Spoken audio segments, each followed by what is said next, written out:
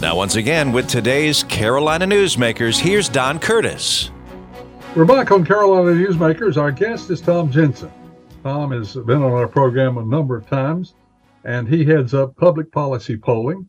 And we asked him, of course, to be on this edition, primarily because we wanted to get his input on how the final outcomes might turn out on Tuesday night when all the votes are cast and counted. And we've already taken a look at that, not only in the House, but also the United States Senate. And Tom has sort of forecasted that he believes that the Republicans will have control of both the House and the Senate. Tom, we mentioned early in the program, you said that inflation seems to be the number one thing that's on people's minds these days. I think you said 50% of those that you talked about said that that was their number one issue. You also said that the R word, recession, is not one of those. But as we enter the next 2 years and we begin to look at who is going to lead the country, because we will have a presidential election in 2 years, what do you think will determine who will be the nominees for the two parties? Obviously, as people look at Joe Biden, they look at his age, and also, of course, as you said, his performance has not met with great approval of the general public right now. So do you think he will be a candidate? And if so, what will have to happen in order for him to be a candidate? Well, I think what's true for both Joe Biden and Donald Trump at this point is if they want to be their party's nominee in 2024, they will be. Joe Biden's overall approval ratings may not be that good, but he's still pretty overwhelmingly popular with Democrats. I think if he wants another term, I doubt anybody serious would even run against him. So I think basically what he needs to do to get nominated again anyway is just say that he wants to be. And I think that'll probably become a self-fulfilling prophecy. And I will say he's done a little bit here over the last few months to sort of get himself back in better standing with the Democratic Party base. If there was anything that was sort of giving him trouble with Democrats over the last few years, it was that there was really no enthusiasm for him from young people who tend to be an important part of the Democratic base. But over the last few months, he finally did student loan forgiveness. He did some stuff making marijuana laws more lenient.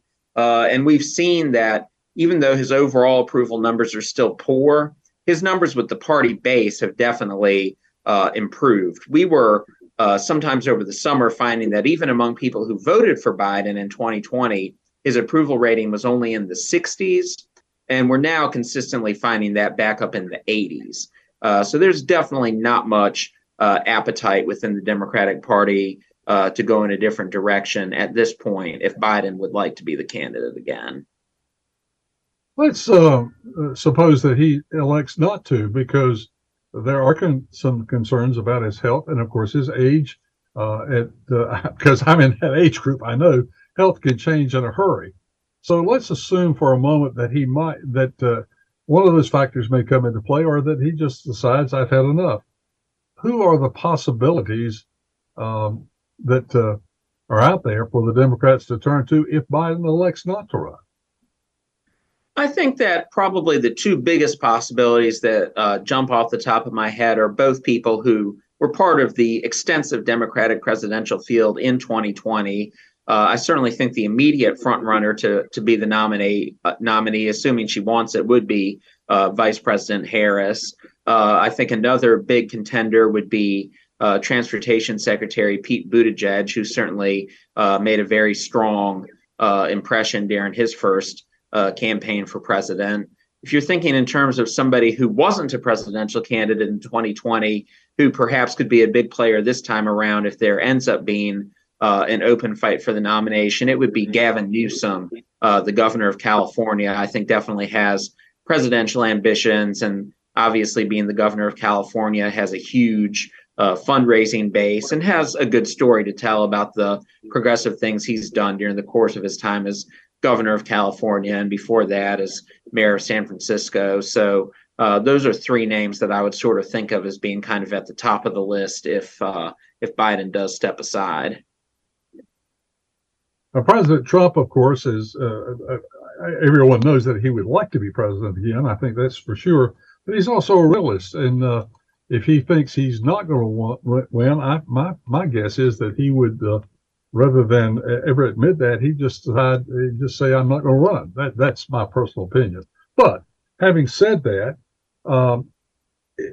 in your polling, it doesn't seem like that many people who are in the Trump camp are very concerned about all the legal concerns and problems that his company seems to be facing right now.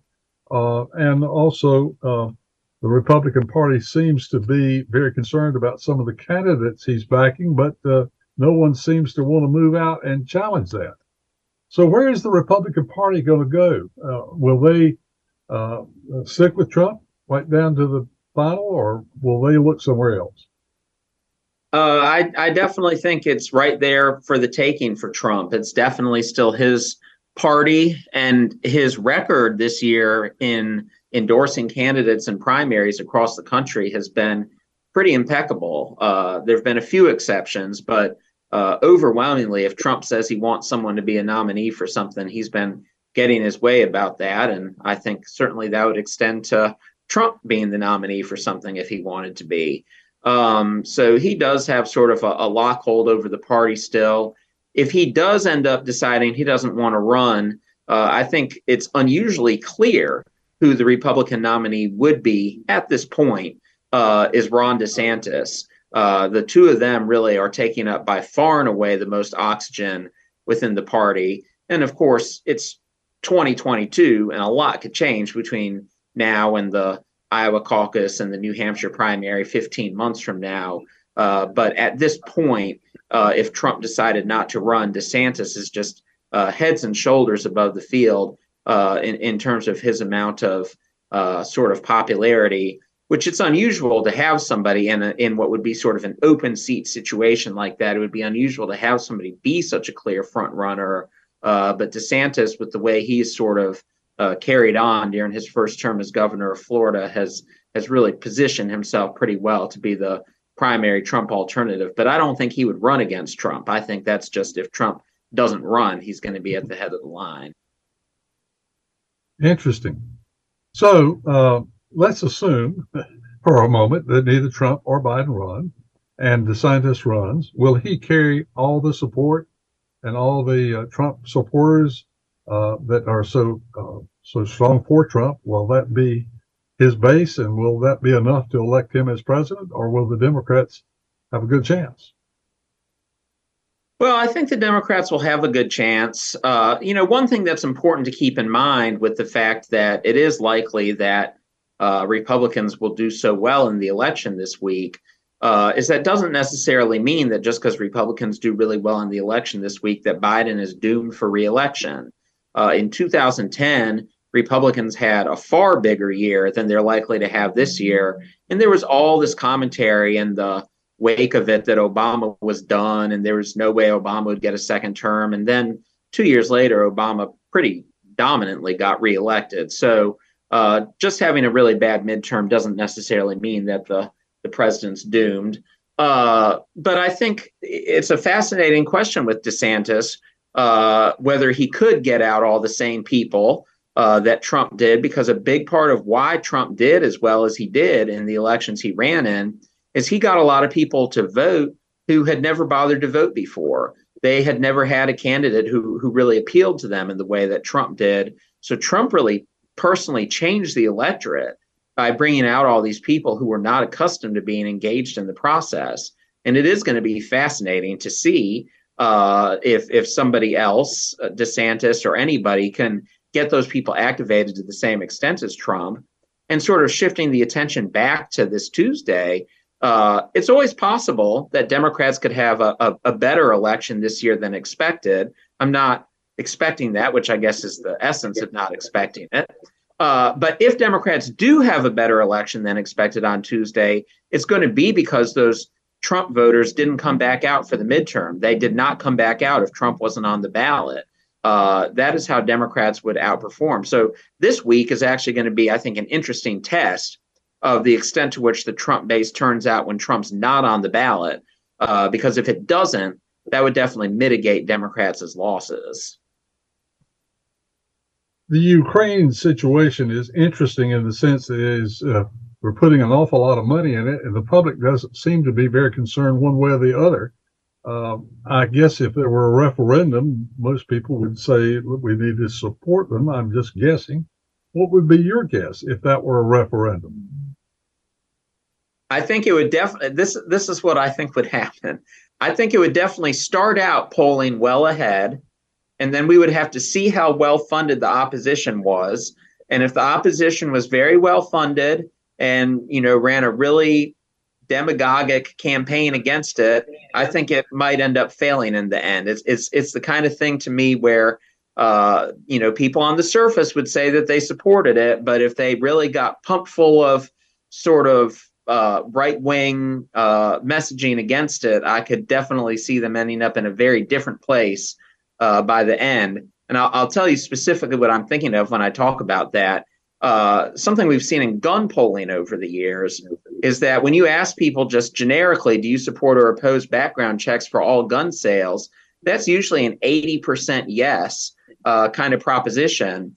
But what we found anytime that these actually end up on the ballot in a particular state is that they end up only passing like 51-49 or something like that, even though they started out polling at 80, because even though people think that the idea is really good on the surface, it's not something that they have such a strongly held feeling about that they can't be persuaded to change their mind with a bunch of advertising and that sort of thing. So that is how I think a Ukraine vote would play out. We would get more and more selfish as it went along.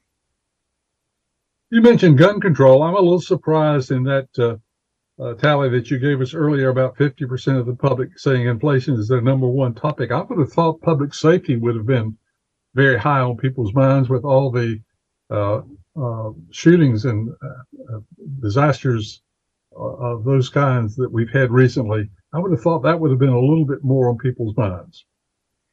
Well, it definitely is one of the biggest issues, crime is, and it's something that's worked significantly to Republicans' benefit, particularly in a lot of suburban areas across the country. Even though the Democratic Party in general in 2020 never did anything like adopting defund the police as the party's position or anything like that, that phrase, defund the police, has done Democrats so much damage over the last few years because whether that's actually the Democratic Party's position or not, which it's not, enough people have said that Republicans have been able to very effectively sort of hang that around the Democrats' necks in a way that I think ended up significantly limiting how well Democrats did in 2020. I think if not for being perceived as weak on crime, Democrats would have won many more congressional and legislative seats across the country in 2020. And that's continued to be sort of the biggest Republican talking point this year alongside inflation. So I definitely, even though inflation's been the biggest thing, crime's been right up there. Oh, okay. Well, that answers that because, as I said, I would have thought that would have been on people's minds to a large degree because of the incidents that we've had that have been so disturbing. Our guest is Tom Jensen. He's the Director of Public Policy Polling. We've talked about all sorts of things, but in the next segment, I want to talk about negative ads, the effect of negative ads, and how people get their information that leads them to make a decision on who they're going to vote for. And we'll do that when we return with the final segment of Carolina Newsmakers. As an 18-year-old, I let my mistakes kind of take over my life. I was 0.5 credits away from completing high school, and I didn't do it. 10 years later, at age 28, Jackie finished her high school diploma. When I found out that I was pregnant, I know that I had to do something for myself if I wanted to make her a better person and provide a better life for her. My family never stopped pushing for me to be better because they knew what I could become and who I could become as a person. My support team is amazing. The educational director, my sister, and even my 7-year-old daughter has just been more than the support that I could ask for. I've been given an opportunity, and I'm just thankful for it. No one gets a diploma alone. If you're thinking of finishing your high school diploma, you have help. Find free adult education classes near you at finishyourdiploma.org. That's finishyourdiploma.org. Brought to you by the Dollar General Literacy Foundation and the Ad Council. Adopt US Kids presents What to Expect When You're Expecting a Teenager. Learning the lingo. GOAT, G-O-A-T, acronym, stands for Greatest of All Time. As in, spaghetti sandwiches for dinner? They're my fave. Dad, you're the GOAT. You don't have to speak teen to be a perfect parent. Thousands of teens in foster care will love you just the same. Visit adoptuskids.org. Brought to you by the U.S. Department of Health and Human Services, Adopt U.S. Kids, and the Ad Council. Carolina Newsmakers continues, and once again, here's Don Curtis. We're back on Carolina Newsmakers. Our guest this week is Tom Jensen. And as we've said in introducing Tom, we thought it was very appropriate for him to be with us because of his the particular fields that he's in. He's doing an awful lot of research on how people are going to vote, and he's already given us his thoughts on how the election is going to turn out. We'll sort of review those very briefly at the end. But in this final segment, I wanted to talk a little bit about negative ads, because that is about all we see on television, all we hear on radio. Even the social media ads are basically negative. Negative ads seem to work and positive ads don't seem to work. Why is that? I think it's just a reflection that the biggest thing that motivates people now to go vote is sort of hatred of the other side. So there's very little, oh, I'm so excited about candidate X, I can't wait to go vote for them. And people are just considerably more motivated by, oh, I hate so-and-so on the other side, so I can't wait to go vote against them. And so I think that it's hard to say where the chicken and the egg is on that sort of front, whether the negative ads make people excited to go vote against people, or if people are just already sort of in that mindset about being excited to go vote against people and the negative ads reinforce that. But I think it's basically just a measure of the toxicity in our political environment, where everybody hates each other so much that sort of hating one of the candidates is the best way to get people to go motivated to go vote for who you want them to. Interesting. Now, we've also seen in the last, the trend started maybe as much as 25 years ago, but the number of people who register now as unaffiliated, not only here in North Carolina, but across the country, seems to get bigger each year. And in North Carolina, it's getting very close, if not already a plurality. Of course, all of those voters have a leaning one way or the other. They're not truly independent. They lean one way or the other. In North Carolina, we have a very large contingency of unaffiliated voters. One of the things that sort of bothers me about that is if you're an unaffiliated voter, you have sort of taken yourself out of the opportunity to run for office.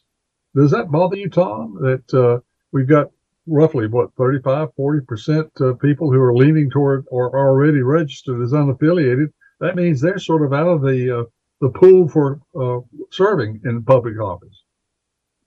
Yeah, I mean, the problem with unaffiliated as candidates for office is just that there's no sort of unifying thread that binds together all those unaffiliated voters. So even though two people might both be registered unaffiliated, one of them might be unaffiliated because he's super, super liberal and thinks that the Democratic Party is way too moderate.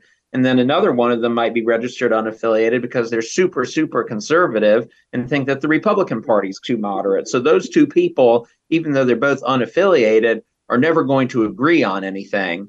And that's why it makes it hard, so that even though unaffiliateds are the largest group of voters, you're not going to see very many elected to office because there just isn't any sort of unifying theme among the unaffiliateds, except that you dislike both of the major political parties. But your reasons for disliking both of the major political parties just could be all over the place rather than sharing any sort of common thread. Debates. At one time, people were very interested in debates. Now it seems that the incumbent shies away from debates because they feel like they have nothing to gain and everything to lose.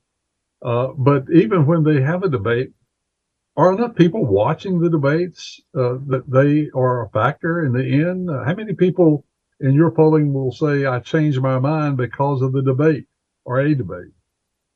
Out of every single Senate and governor's race in the country this year, only one debate has really generated a whole lot of buzz at all, which was the Pennsylvania Senate debate last week. And that was just buzzy because John Fetterman was participating in it less than 5 months after having a stroke. And people were just sort of curious about how he was going to perform in the debate based on that. Other than that, there's really been no interest or significance of any of the debates that have happened anywhere in the country this cycle. Obviously, we had just one debate for our Senate race, and it was on a Friday night on cable. And I adore the person who hosted it, Tim Boyum. But I think the reality is most North Carolinians have something better to do on Friday night than watch a U.S. Senate debate on TV. So that certainly did not have much of an impact on the state of the race. And another thing that was sort of interesting about sort of the North Carolina Senate debate picture is Ted Budd refused to have any more than the one debate, and that just didn't turn into a liability for him at all.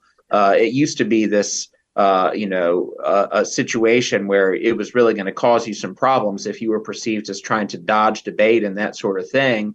And as sort of norms in our politics have declined and declined, you're not going to get in any trouble now because you refuse to do a debate. I mean, nobody cares about that. So I definitely think, to your point, that that's just sort of dying out as something that's particularly relevant in political races. Is it fair to say we have more apathy now than we did 10 years ago or 20 years ago? Well, it's complicated. I actually think we're going to see just about record levels of participation in the midterm election. And we had extremely high levels of participation in the last few presidential races. So I think, in a sense, there's a high level of engagement. But what I would say is it's not a deep level of engagement. Like, you have lots of people motivated to go vote because either they're a Democrat and they hate Trump, or they're a Republican and they hate Biden and Pelosi. So they're motivated to go vote because of that sort of thing. But I think you could make an argument that there's high voter turnout and that there's also apathy, because I think people are making much more emotional decisions about everything related to politics and not giving the sort of deeper thought to it that they might have done in past election cycles. I think in the past you had a lot more people reading the newspaper and taking in more substantive information on the radio and on television and that sort of thing, and really making an effort to get to be familiar with the candidates and that sort of thing. And of course, we had such a long tradition here in North Carolina where people would really vote very differently for state races than they would for national races, because candidates could sort of get their own brand that was separate from the national party. And everything's just gotten more and more nationalized. And I think because of that, people aren't as informed and they're just more tribal. And we've sort of seen the outcomes that's led to in terms of how much nastier and unproductive everything has gotten in both Washington, D.C. and Raleigh.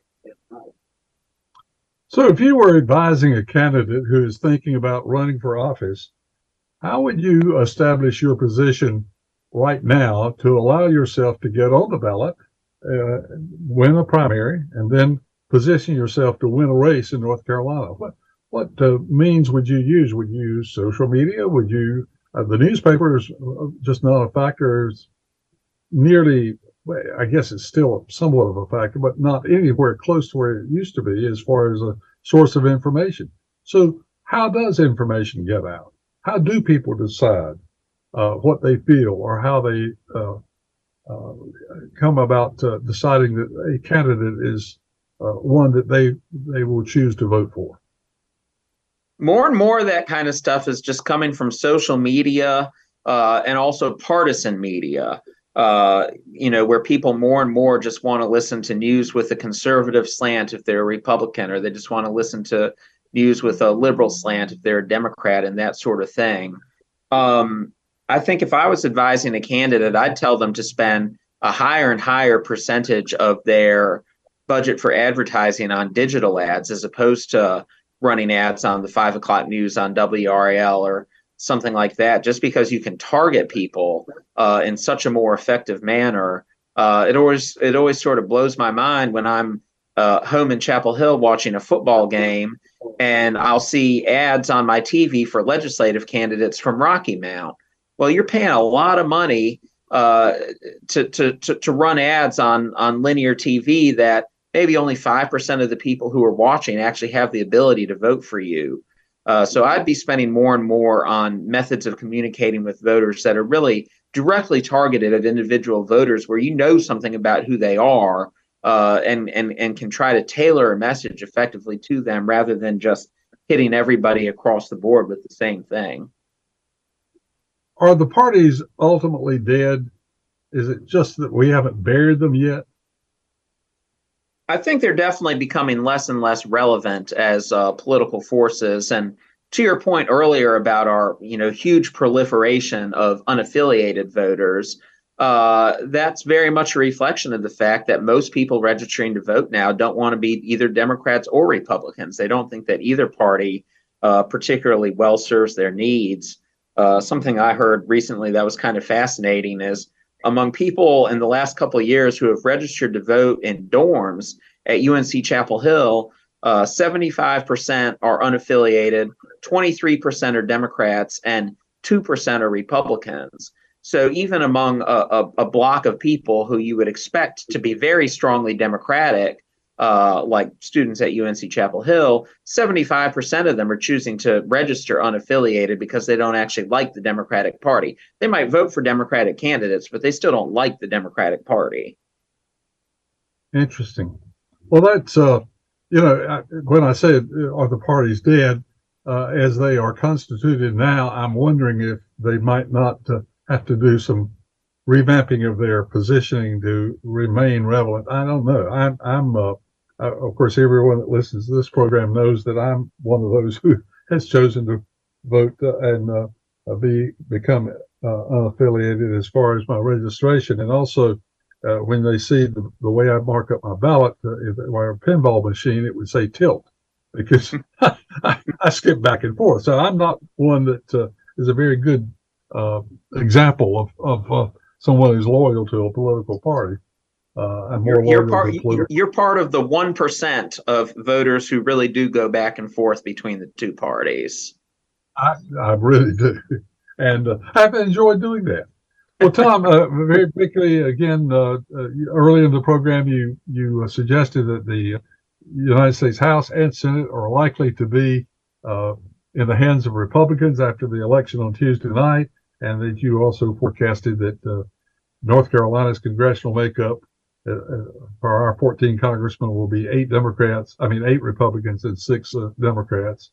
And but you did not make a prediction on the United States Senate race. So very quickly, how do you think that was going to come out here in North Carolina?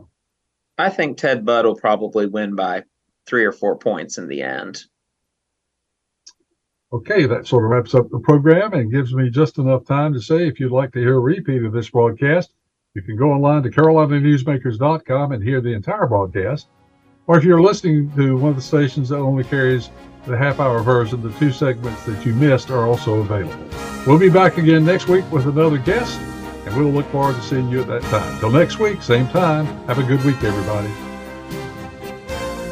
Carolina Newsmakers is a production of NCN and is heard each week on a network of North Carolina's leading radio stations. To hear a repeat of this broadcast, go to carolinanewsmakers.com. Carolina Newsmakers is produced by Jason Kong. Network engineer is Alan Sherrill. I'm Scott Fitzgerald, inviting you to join us again next week, same time, for Carolina Newsmakers.